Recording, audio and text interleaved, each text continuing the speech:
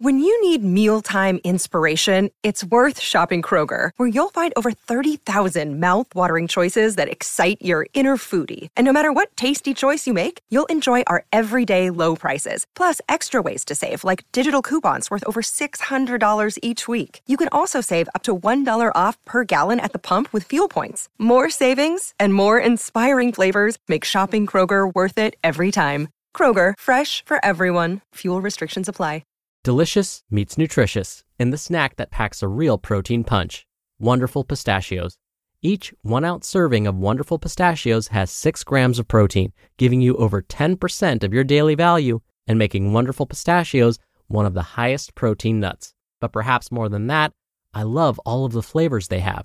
Their sea salt and vinegar ones are my favorite when I'm craving that flavor but want to keep it healthy. But that's just the tip of the iceberg. Wonderful Pistachios come in a variety of flavors, like chili roasted, honey roasted, smoky barbecue, and jalapeno lime, perfect for enjoying with family and friends or taking them with you on the go. Whether you're a pistachio purist who loves cracking open every nut, or you prefer the convenience of no-shells pistachios, Wonderful Pistachios has got you covered. Grab Wonderful Pistachios and elevate your snacking game today. So fill up with a healthy snack when hunger strikes. Visit wonderfulpistachios.com to learn more. That's wonderfulpistachios.com. This is Optimal Health Daily, episode 2030. The Problem with So-Called Health Habits, Part 2, by Deen of jcdfitness.com. And I'm Dr. Neil, your very own personal narrator. Hey there, happy Sunday, and welcome back to Optimal Health Daily, where I simply read to you from the best health and fitness blogs for free, and always with permission from the sites. Oh, and always with a bit of my commentary at the end. Now, today's post is part 2 from yesterday, so if you're new here or skipping around, I'd recommend listening to yesterday's episode first. That's episode 2029. But if you're all caught up, let's jump right in and hear part 2 and continue optimizing your life. The Problem with So-Called Health Habits, Part 2, by Deen of jcdfitness.com. Humans are creatures of habit, and even despite something causing us to break down and make us sick, we have a hard time changing because we are desperate for familiarity. Bad habits are also hard to break because they need to be replaced with new habits. An example of the guy staying up too late playing video games would mean he would have to do 2 things to get rid of his habit of sleeping in. 1, stop playing video games late at night and get to bed on time, and 2, wake up early and get back into the habit of training before work again. Many times we're simply unaware of our bad habits. Things like staying up so late has negative effects the following day. Giving into fast food at work or going through the drive-thru instead of dining at home can ruin our weight or fat loss efforts. And when we're completely unaware of what's not working for us, it's hard to make the changes we want to make. But just because we label a habit as right or wrong for us, it doesn't mean it's the same for everyone. Why most health habit advice fails us. Claiming a particular behavior or habit as healthy for everyone is most always going to be shallow, mediocre advice. Certain habits can be detrimental to some, while it might completely change the lives of others. The worst part about most of the simple advice for improving your health habits is that most of them rely on absolutes. And for anyone who understands anything about how diverse circumstances concerning humans can be, you know absolutes rarely exist. So when someone tells you to adopt a health habit, such as drinking more water or wearing sunscreen, you must first think critically about the recommendation and determine whether or not it makes sense for you. Here are some example statements. Drink more water. While everyone should stay hydrated, this advice can be both good and bad. If you're the type of person who never drinks water or always finds yourself quenching your thirst with sugary drinks, then this advice might be useful for you. If you're the health-conscious person who exercises daily and already gets plenty of water through your beverage and food intake, adding more water might be detrimental in that it could cause mineral loss and throw off electrolyte balance. This is especially true if you're lugging around a gallon jug of water and peeing every 30 minutes. What about this one? Complete an obstacle course or a food challenge. Now, it's all well and good to put yourself through one of those obstacle courses or a 12-week shredding challenge or go on a long hike reaching a summit you've never climbed before. But what does this do for your health habits? Probably nothing. Most of these health challenges are not sustainable in the long term. Here's why. Obstacle courses could put you at a high risk for injury. People have even drowned during these events. There's even some data showing that 51% of 737 surveyed CrossFitters experienced some form of injury within a year of completing the survey. Some food challenges, deemed as healthy, are often highly restrictive and may create a horrible relationship with food. Many of the exercise recommendations are too intense for the uninitiated. Telling someone to do a strenuous hike when they rarely walk around the block is a bad idea. And plus, most of those you hear about who were successful with a grueling challenge are only those who successfully made it to the end. What about all the others who tried and failed? You won't see or hear about them due to survivorship bias. This is the case where 100 people signed up for a challenge and only 5 people made it through. We rarely question what happened to those we never saw. Eat a meal replacement bar. Seriously? I read an idea presented in the top 5 health habits of a popular website article I won't mention. Eating a meal replacement bar to curb your cravings was their idea. They even said it would get you into the habit of eating smaller, more frequent meals for faster fat loss. Hint, smaller, more frequent meals probably won't make a lick of difference. This might be a good health habit for some whose diet is full of junk food, but for many, it's a waste of money when you could spend that same $3 on a few apples instead. What about wearing sunscreen every day?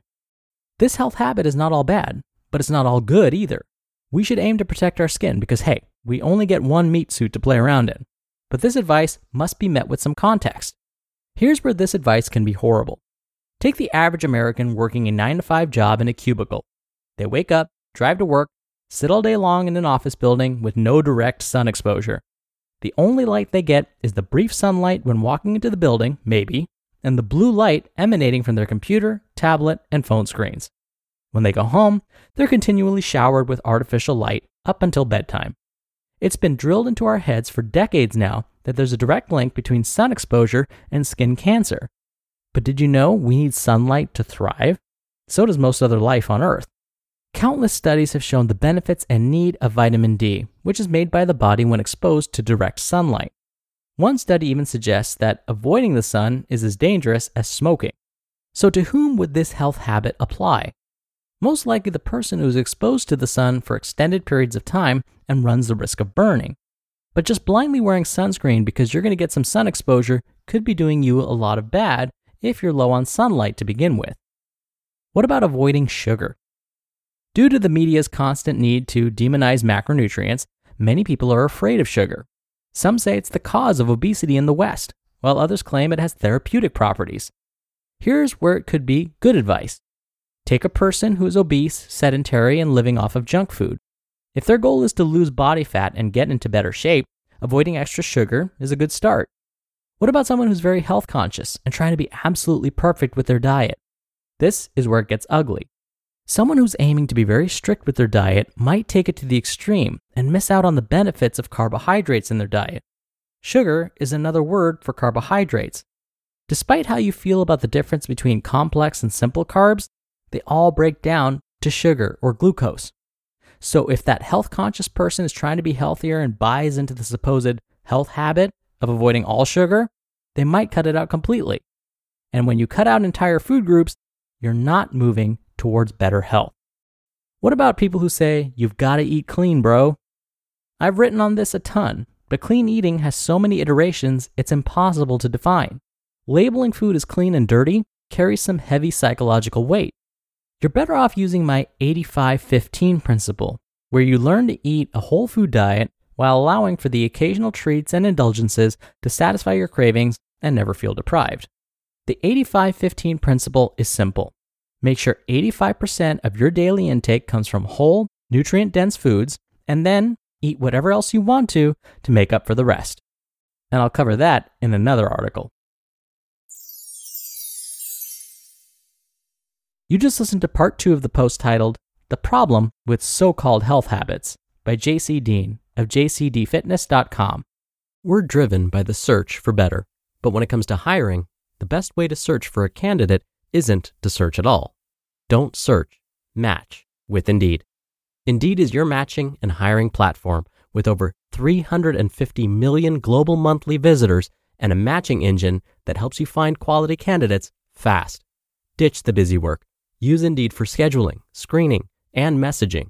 93% of employers agree Indeed delivers the highest quality matches compared to other job sites. One of the things I love about Indeed is that it filters out incompatible applicants. So when you're hiring, the process is much faster, and you only have to consider applicants that are already likely to be a great fit. And listeners of this show will get a $75 sponsored job credit to get your jobs more visibility at Indeed.com/health. Just go to Indeed.com/health right now and support our show by saying you heard about Indeed on this podcast. Indeed.com/health. Terms and conditions apply. Need to hire? You need Indeed. Dr. Neal here for my commentary. JC's right. Every piece of advice needs to be put in context. Think about it this way.